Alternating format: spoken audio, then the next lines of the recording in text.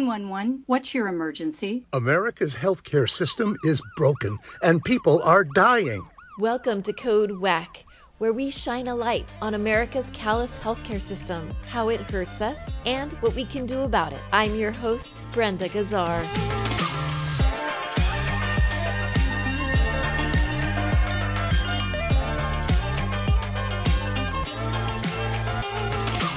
Code WACK is committed to highlighting racial injustices in healthcare, and in honor of Juneteenth, we're featuring April Valentine's story. April Valentine knew that Black women were more likely to die from a pregnancy or childbirth-related cause, and did everything she could to ensure her and her baby's safety after becoming pregnant last year. So why did the 31-year-old woman die while she was at an LA area hospital about to give birth to her baby girl?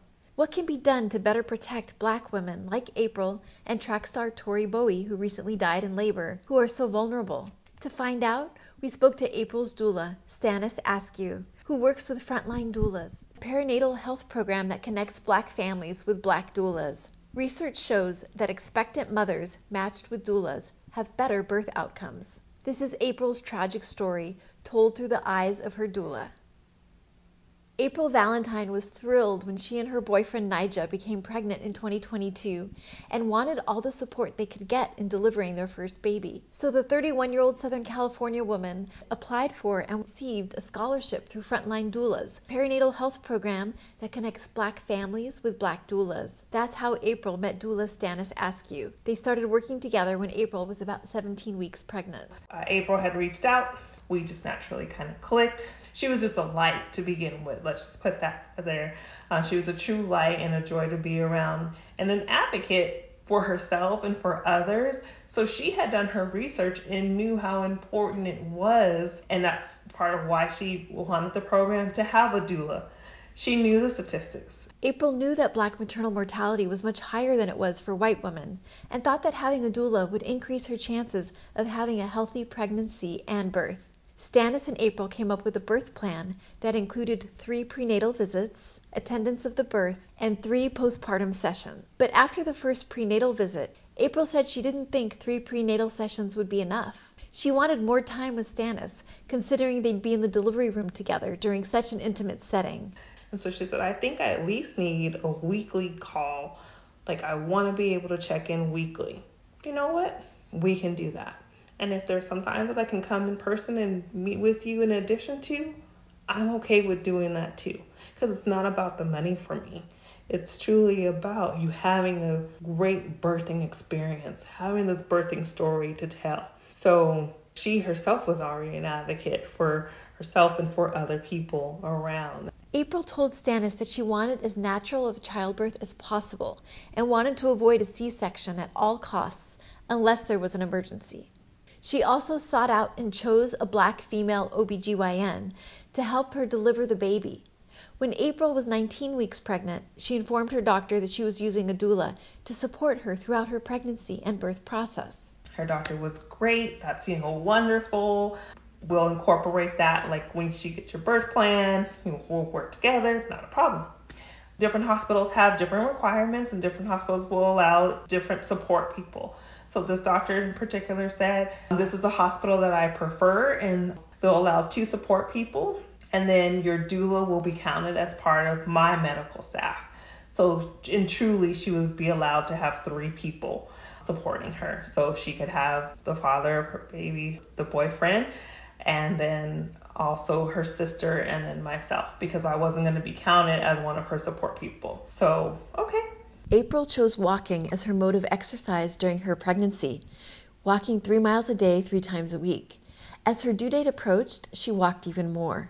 2 days before her due date, she had an appointment with her doctor, who informed her she wanted to induce her. Why does she want to induce you? Get your blood pressure up. Did she see something with the baby? Immediately, I'm like, what question? She's like, no, nothing. Okay. So she said, but she wanted to put the balloon in, which is the Foley bulb. She's like, but I told her I was scared. So she said, okay, work with your doula over the weekend, come back on Monday, and we'll see where you're at. Because she was at 1 centimeter dilation then. Okay, not a problem. The next day, April walked 6 miles with her sister, and the following day, she and Stanis walked another 4 miles. Everything was good. She's definitely what I would call your early stages, feeling the contractions, tightening in the belly, things were moving. Stanis went home and the two kept in contact throughout the night as April's contractions got stronger. The next day, April went to her 4 p.m. appointment, where the doctor told her she was 3 centimeters dilated, was progressing nicely, and wanted her to eat and then meet her at the hospital. That confused Stanis, since April was progressing nicely on her own. What happens is in the hospital setting, your body slows down because it's a new environment, so the progression will stop. So I was like, okay, so do you want me to come and meet you before we go to the hospital, or how do you want to do this? And so she decided that I would meet her at the hospital.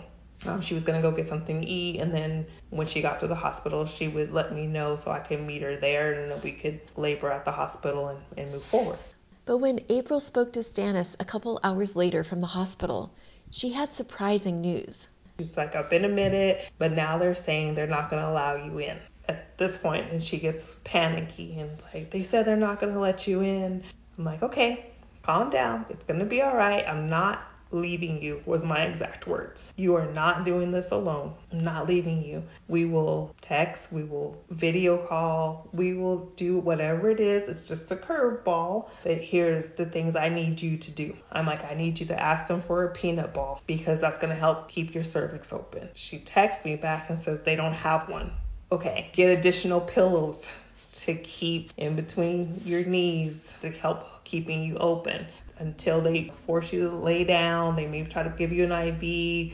That's fine, but still be as mobile as possible. We'll talk our way through this and we'll figure out our game plan. It's just a little curveball. She's like, okay. She was like, oh, why would they do that? So I'm just trying to help her remain calm at this point. I'm trying to keep myself calm as well. But yeah, it was up until this point, every week she's been asking and confirming with the doctor. I had to send credentials in to confirm that I had the credentials to be in the hospital. So go to the hospital and you get told, no, now your doula's not allowed to be in. April and Stanis stayed in contact throughout the night. When Stanis called April at 7 a.m., April said she was progressing and that the doctor was supposed to be coming in any time now. She also said she had taken the epidural. She's like, they got really strong. That's perfectly fine. You took the epidural. You're okay. There's no shame in that. Like, if that's what you needed and they gave it to you, that's what you do. So we continue to conversate throughout the day through phone calls and text messages. At 9 o'clock, I text her to check in to see, okay, where are we at? What did the doctor say? Doctor hasn't come in yet. Okay. Did they check you? No, they're waiting for the doctor to come. Well, keep me posted. I'm going to check on you, give you 30 minutes or an hour. So 10 o'clock, I think I texted her back and said, okay, doctor arrived yet? No.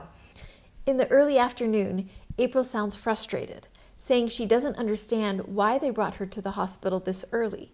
She told Stanis they finally checked her and she was dilated 6 centimeters. The doctor was nowhere to be seen. If she told you she was coming at 7 o'clock in the morning and now we're at 1:30 in the afternoon and she hasn't arrived and you've asked, and then the staff is saying, we can't call her. We don't want to get cussed out. What?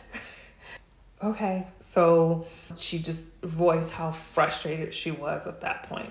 I'm like, okay. So I just, calm, like affirmations, like we're going to remain positive. Remember, this is what we practice. We got thrown kind of some curveballs here, but you're handling it well. You're doing the best. Just keep remaining, doing what you're doing. Then she just went radio silent. For several hours, Stanis's repeated texts and phone calls went unanswered. When April's phone was silenced, the doula thought maybe April was giving birth. But when Stanis still got no response by 9 p.m., she feared that something was wrong. Finally, at 11 p.m., she got a call from April's phone. And I'm like, April. And her sister says, no, Stanis, it's not good. I said, okay. I'm like, what happened? She says, April died. All I can say was at that point was literally grab my heart and say, My sincerest condolences. What can I do for you all? Because you can't now question, like, if they want to share, you share. But this very moment, what can I do? And her sister then proceeds to tell me her perspective of it and what happened. And I said, okay. And then I remember asking, like, being in such, like, a shock state, asking, what about the baby? And she was so, just like, she didn't respond. So I'm like, you want me to come? Do you want me? No, we'll keep you posted. I'll reach out. And it was just a moment of, okay, gather yourself. And now how do we proceed? So for me, I hadn't had a statistic, but the reason I got into this was because of the statistics and I was aware of them. Stanis was shocked because April had a healthy pregnancy throughout. She hadn't complained of any unusual symptoms in the days leading up to her birth or in any communications with her. So what April wasn't telling me was the pain she was in and when it started. She was expressing to me her frustrations, but then when I speak to the family afterwards, it was she started feeling pain in her legs 30 minutes after the epidural was administered. That's a sign of a possible blood clot. So from the knowledge that I do have, I know that's related. Family members may not. Had I been allowed access and in, I could advocate to the family to say they need to check her legs, they need to check this. From what I've been told is the nursing staff didn't even look at her. They never looked at her legs. She complained, stated over and over, I'm in pain. You have an epidural, you can't be in pain. So there's a clue for you there, something's wrong. After April passed out, Stanis was told by Nija that he himself had to perform CPR on April in an effort to revive her because the medical staff froze.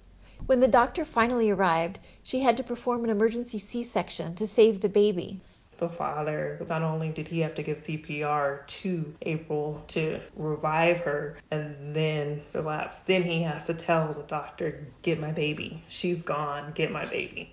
And then witness as you're rolling down the hallway to go to an OR room, the doctor screaming, give me the knife, just give me the knife, and witness the cut and pulling of the baby out.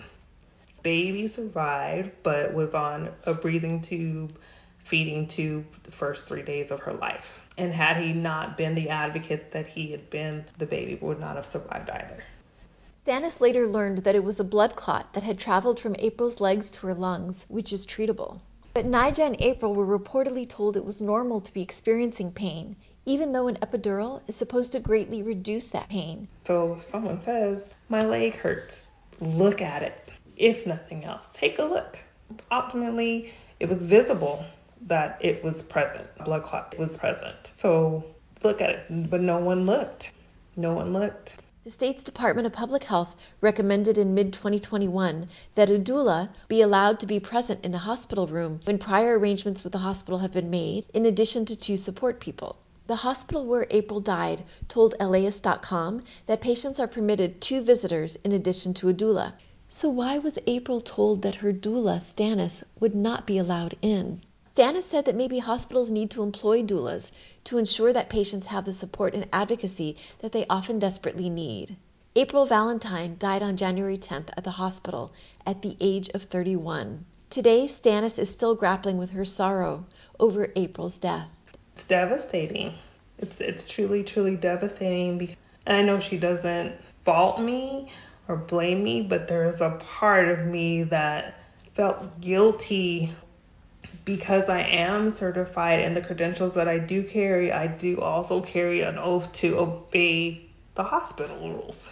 So if they say we're not allowing you in, but I go and cause a ruckus, so it puts you in a really hard spot. So for me, it was a very, well, could I go and Is there someone else that's in late? Like, how do I figure this? It's a mind game. The California Department of Public Health, which oversees hospitals and investigates complaints against them, declined to discuss their active investigation of the incident, but said they're quote-unquote deeply saddened by what happened to April Valentine and her family and can assure all Californians that our public health team is committed to reducing disparities in maternal health outcomes, end quote. Their licensing team also works with hospitals across the state to help ensure they have the needed tools and resources to keep all patients safe, a spokesperson said. Code WACK will continue to follow this story. Meanwhile, the family of April Valentine has retained a lawyer, and a GoFundMe page has been set up to establish a trust fund for baby Anaya,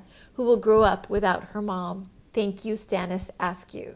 Do you have a personal story you'd like to share about our WACK healthcare system? Contact us through our website at heal-ca.org. Don't forget to subscribe to Code WACK wherever you find your podcasts. You can also find us on progressivevoices.com and on Nurse Talk Media. Code WACK is powered by Heal California, uplifting the voices of those fighting for healthcare reform around the country. I'm Brenda Gazar.